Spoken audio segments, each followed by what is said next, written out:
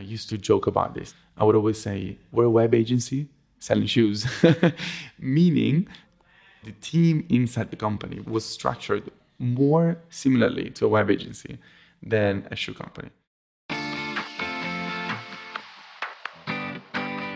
Hey, my name is Felix Tien. I'm the host of Shopify Masters Weekly, a podcast powered by Shopify, the easiest way to sell online, in person, and anywhere in between. Each week, we invite entrepreneurs like you to share what they've learned growing successful e-commerce businesses.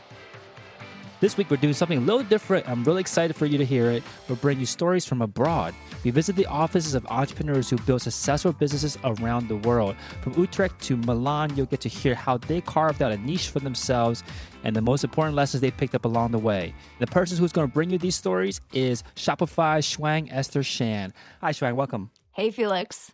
So tell me more about who you visited for this episode. So I visited a shoemaker called Velasca, and they are in the design district within Milan. It's probably one of the areas that you feel most like style conscious in, where everyone is super fashionable. Were there any inspirations that they've drawn from their local market that they're bringing into the world that you typically don't see? Yeah, I think the most beautiful thing about Velasca is, for a lot of people like, yourself or me, like when we're shopping for shoes, we feel like made in Italy or handmade comes with a really high price tag. And they're really kind of breaking that barrier down, making sure that there's less layers in their distribution, and they're bringing the shoes directly to the consumer. So they're basically connecting whoever needs a pair of leather shoes to the exact makers in Italy. What about on the other side, where we're thinking about misconceptions that people might have about starting a business when you are based in Europe? Were there any misconceptions that you typically see that were either shattered or maybe even confirmed during your trip? They actually launched during a recession, which probably most people and most founders, they find really intimidating.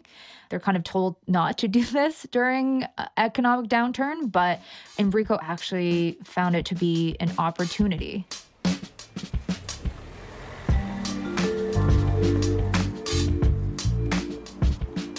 So Velasca's office is in Milan's Tortona neighborhood. It actually used to be the factory district before the economic crisis of the 60s, which decimated most of the area's industries. And then in the 80s, those who were taking risks and being creative started to open businesses in the dormant factories.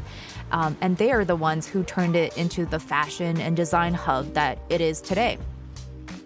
Velasca's office is in an old sugar factory surrounded by fashion giants like Fendi and Armani. So you could say that they're in a bit of a sweet spot. Here's Velasca's co-founder, Enrico Casati. There's definitely an advantage of having these districts of, similar companies in the same sector, like geographically and physically close to each other. You network with people that understand what you're doing. If they want to help you out, they can do intros for you and things like that. And also there's an element of understanding market trends a little bit before they get to the early adopter stage, because here you can really find the pioneers of fashion.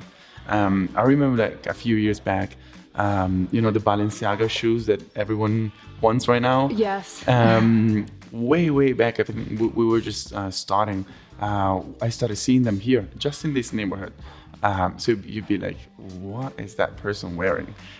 Shoes of the future. Shoes of the future. And now, 1/3 of the women are wearing them, all around the city. So you definitely get a glimpse of what's coming next. You might think that the idea for Velasca's shoes was inspired by the trendsetters of Tortona, but it's actually more practical than that. Enrico and co-founder Jacopo Sebastio grew the idea out of a personal need. It was in Asia. Jacopo came to visit me. He's the best friend of my brother. I was living there at the time in Singapore. I was working for a bank.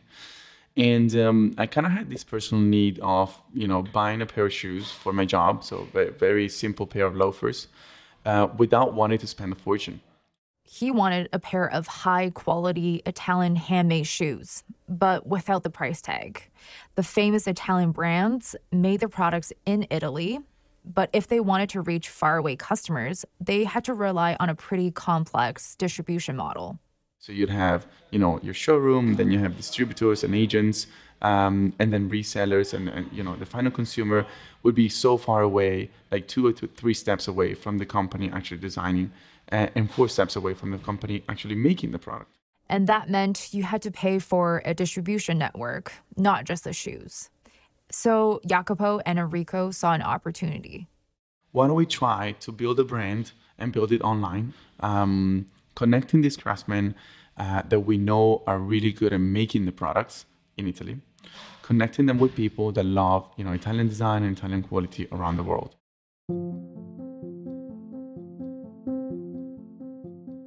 Back in 2012, direct-to-consumer retail wasn't really a thing in Italy, and that gave Velasca a huge advantage. They could make the same shoes with the same materials in the same factories as the major brands, but they could sell it for a fraction of the price. So for around 200 euros, you could get a really beautiful pair of handmade Italian loafers, exactly the kind of thing Enrico had been looking for. But in order to make the dream a reality, they had to go directly to the source. The epicenter for shoemaking in Italy is in the region of Marche. It's an area of oak trees and olive groves, with family shoemaking businesses that go back generations. As newcomers, Enrico and Jacopo didn't have the long-standing relationships, capital, and reputation that the bigger brands did. So how did they get the makers on board? It was all about timing and trust.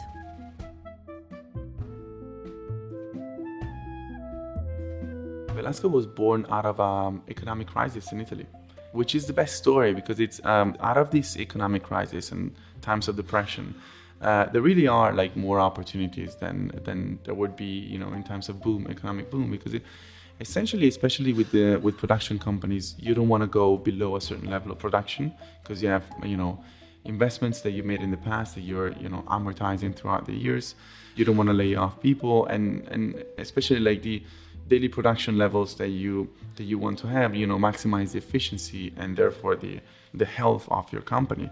So when things go, south, and these craftsmen that we work with back in 2013, they had like minus 30% revenues in 1 year. Traditional bigger fashion brands relied on their reputation, and that means makers needed to wait a little bit longer before they were able to be paid. But Velasca decided to do things a little differently.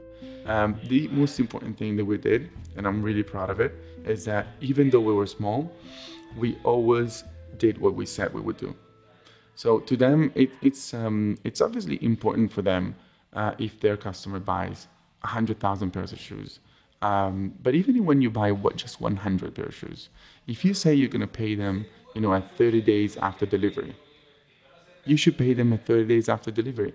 And you have no idea how much of a difference that makes to them, because they're used to people saying things and then keep buying more time by, oh yeah, but I'll do it, but next week, and then next week, and then they'll get maybe cash in like 30 days later than expected. And that really hurts. So what I'm trying to say is that size is not the only thing that matters. Trust also is.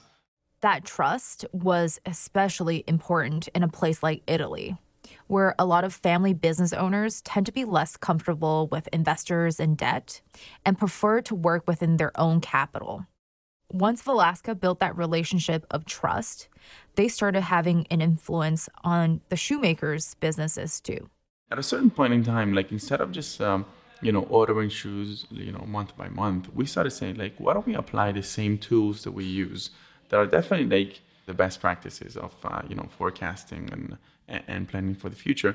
And we apply it to their business because they were kind of lacking a little bit of, structure in a way. The traditional fashion industry worked in two main, timing of the year.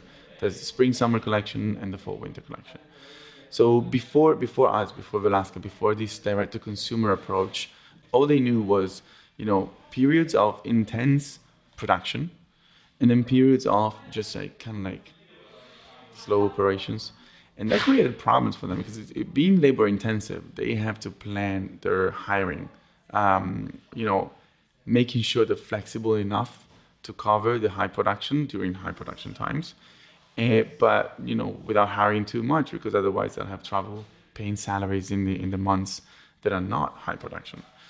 Our business model is actually changing their business model as well, because as opposed to ordering massive amounts of inventory twice a year, we kind of like make 2 big orders, but also every 2 weeks we send them an order with the restocking of the products that are going the fastest, they're selling the most.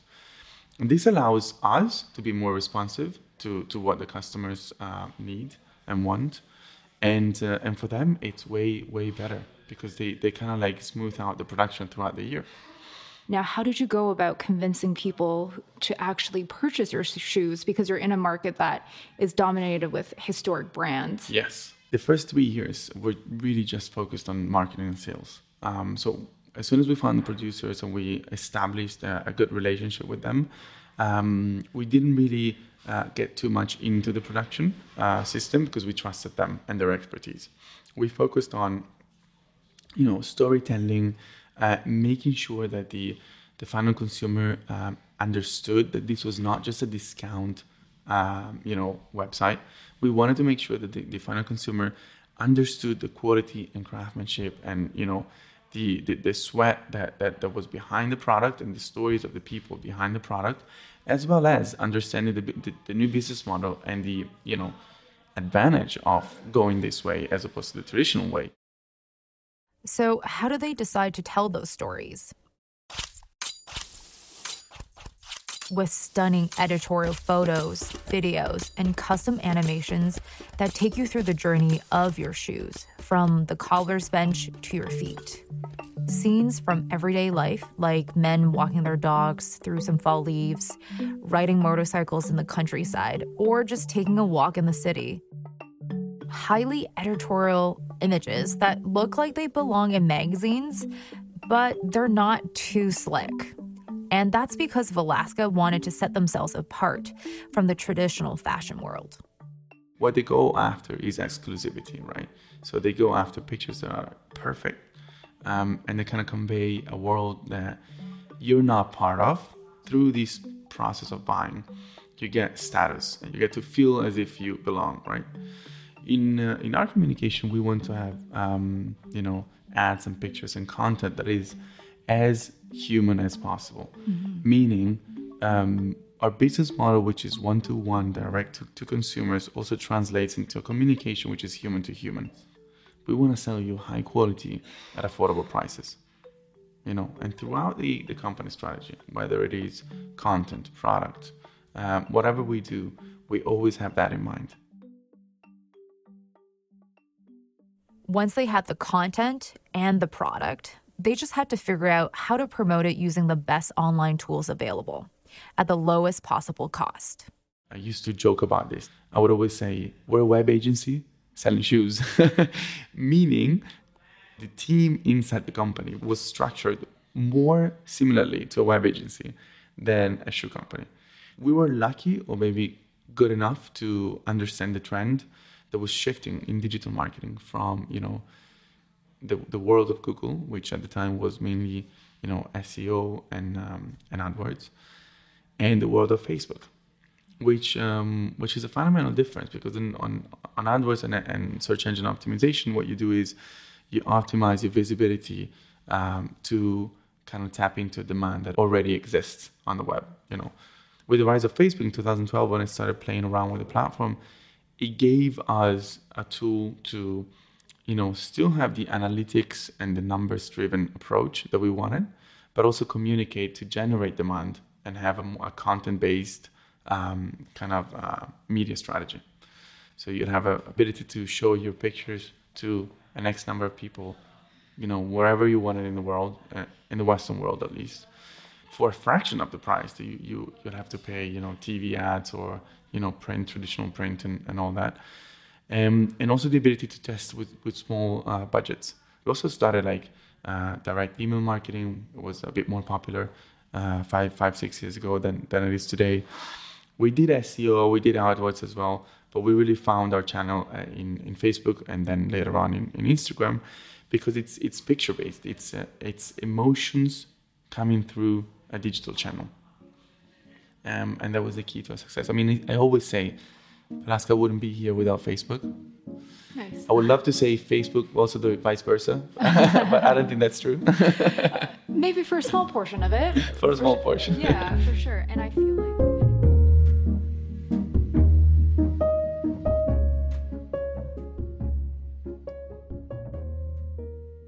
Enrico and Jacopo's strategy worked. Orders were coming in, but they already had their eyes on the next opportunity. We realized over time that we were not tapping into the full potential of the brand by being online only. I would say especially because we're in Europe and Italy, the e-commerce penetration of European countries is way less than the US, and Italy is especially a laggard in these rankings. So we kind of started seeing like a lot of people emailing us and messaging us and saying, look, I love your products, but I don't buy shoes online. I would love to just have even your office, can I stop by your office and try them on and, touch the leather and see the quality. And then I'll order online. And I mean, I'm fine after this step. So they decided to move beyond e-commerce. They opened a brick and mortar store. What we said was, okay, fine. I mean, it's still direct to consumer. It doesn't change. It's just a different channel, right? We want to make sure that the brand is one, online, offline. There's no differences, no discounts in one place and not the other, nothing like that. The problem was Enrico, Jacopo, and the team didn't have any retail experience. They needed to figure out how to translate the Velaska brand from an online space to a physical location without overspending. They found a place for 3,500 euros a month, which seemed like a lot of money to them at the time.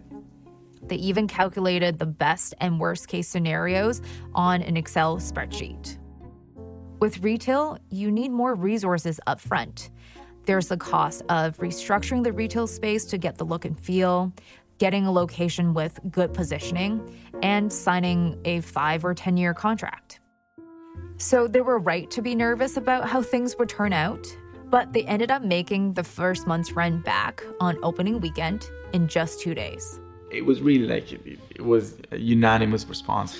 And we kept that as a single store for a year. And then we opened the first in Rome at the end of 2016.